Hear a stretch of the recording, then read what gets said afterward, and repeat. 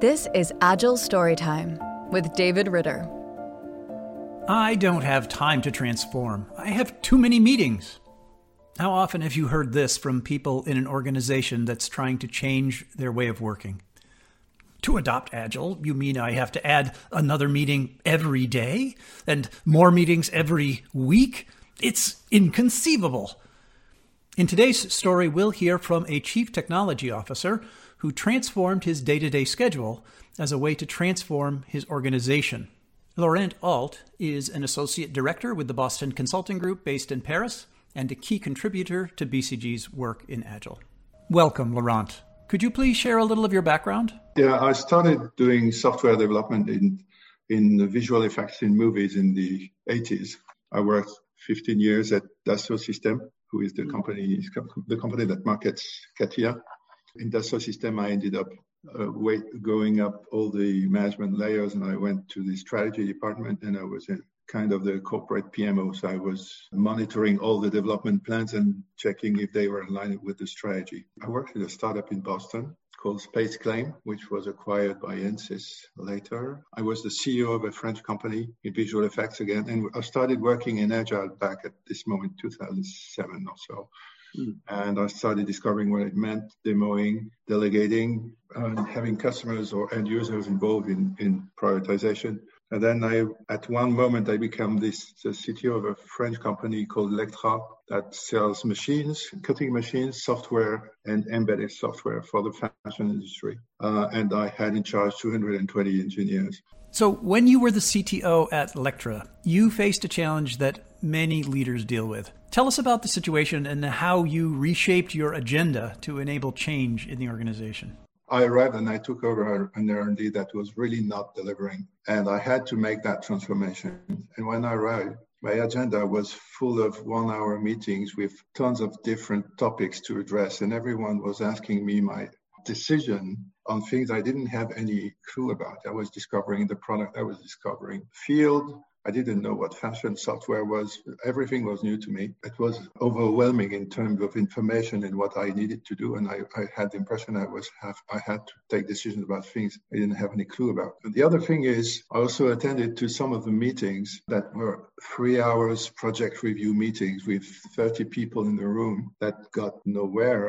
And I was amazed by how much time and money we were wasting by setting up meetings with no purpose, no decision, people speaking, arguing, and then nothing got decided anyway. So my agenda was a real mess, and I was not happy with it at all. And I had always emergencies to deal with. And the first decisions I made were about the past, about customers, about issues, about how we monitor bugs, bug priorities, fixes. And it was all about looking back and trying to fix the problems we had. It was a very difficult situation. When we started working in Agile on 2 pilot projects, we started changing the way, so we had ceremonies, so the things were changing. And I started looking at the present on those. So they were new projects, so it's fine, but also started adapt my own agenda to things that were more on helping the teams deliver and going to retrospectives and progressively, when Agile scaled to all the organization, I figured out my agenda had completely changed over time because I had managed, after having set up quality requirements, I had less emergencies. I had more time to go to demos. I even saved time to go to Gemba. So I set up new kinds of meetings.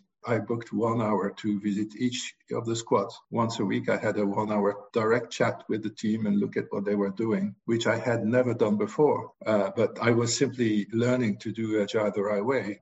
I would go to, not retrospectives, but to retros of retros, where I would listen to what the problems were and try to find a solution if I could have something short, quickly, or if I needed to work on something to solve the problem.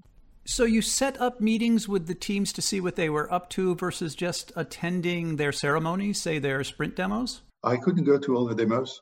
And so what I did was we don't always recommend that, but I asked for specific demos once in a while. Wondering, should I do that? Because it's like, I'm a bit special. I need a specific demo because I'm the boss. But actually, no, they really liked it because they felt that I was caring for what they were doing, for what the teams were delivering. I would never make a bad comment. I was really looking at what they delivered. asking questions and showing interest in what they were doing. So it was a very positive moment. And I figured out that it was something that was very valued. And once I stopped doing it, they asked for it. My team asked for that, because after some time, it was not my demo. I would bring marketing. And so I would bring customers, and none of them could afford to come to 20 half-an-hour demos in a week. What kinds of questions did you ask the teams in those sessions? My first questions were really about what they were delivering. Really, what's their work? Show me what you've done. After some time, they started knowing better about their customers. We had persona pictures on their board. So they started knowing who their customers were. And so we started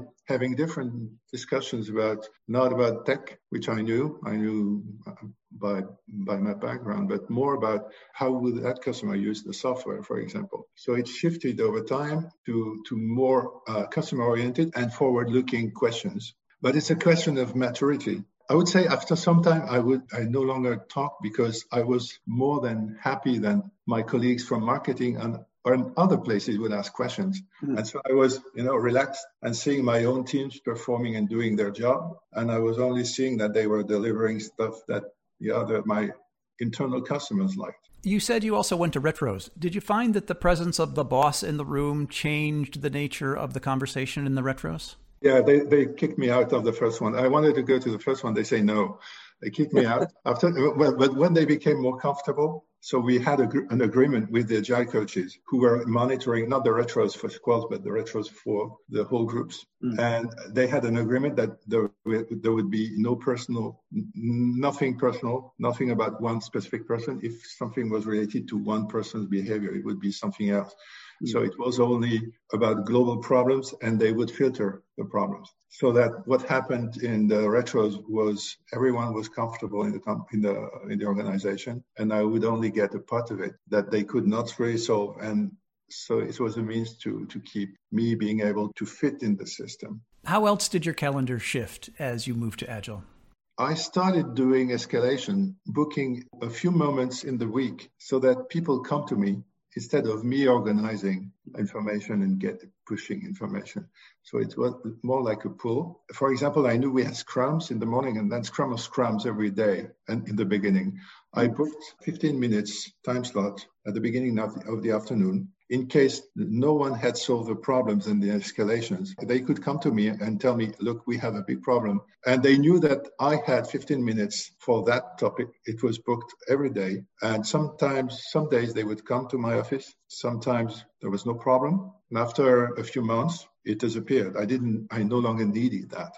But in the beginning, it was very useful that I simply booked my time. I was reading, when they didn't come, I was reading my email, but I was there in case. In the beginning, you said your calendar was stuffed with meetings where you were being asked to make decisions. How did you enable the teams to make more decisions? It depended on the decisions. One part was about giving directions, and the other one was about solving problems. The first one, giving directions, it took me more and more time. I was more and more working on strategy and upfront.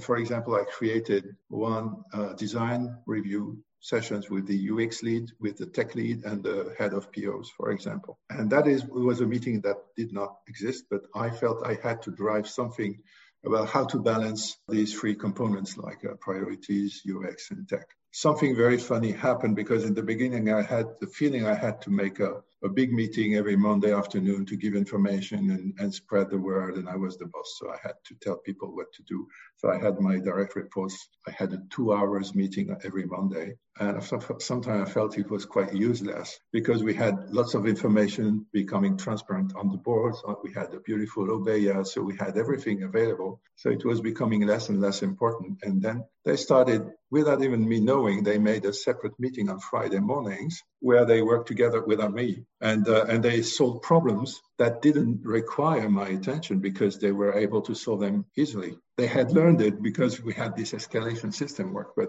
then I figured out that my Monday afternoon meeting was shrinking, and my direct reports meeting was becoming more and more important. And they just called me if they needed an escalation. So I was called, hello, there is a problem. We really can't solve it. Can you call me, please? Mm-hmm. So I would come to the end of their meeting. All in all, I saved a lot of time. My agenda was actually, I had slots with nothing to do, and I would simply work on strategy. I would launch new ideas. I would connect with my peers, which I had the head of marketing and the head of professional services. I had no time to do it. Now I had time to do things I had no time before. So it was really a major change. And also, I would say the time slots were very focused. I managed to have 2 hours to think about the strategy of this or that product with the person in charge of that product, for example. That is something I never had time to do before. As you reflect on that period, based on what you know now, is there anything you'd do differently? I think it would probably be faster if I listened more, because I learned myself during the whole process to let go. But I think that the thing that was the most important and that no one usually talks about is that I worked a lot on quality, continuous integration before letting go, because I would have never done that if I was not comfortable with teams delivering and having a few processes in place that make software really run with the right quality.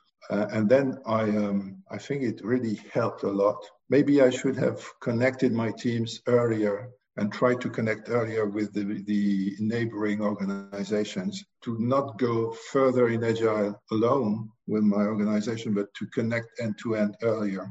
End-to-end with strategy or marketing or, in fact, customers.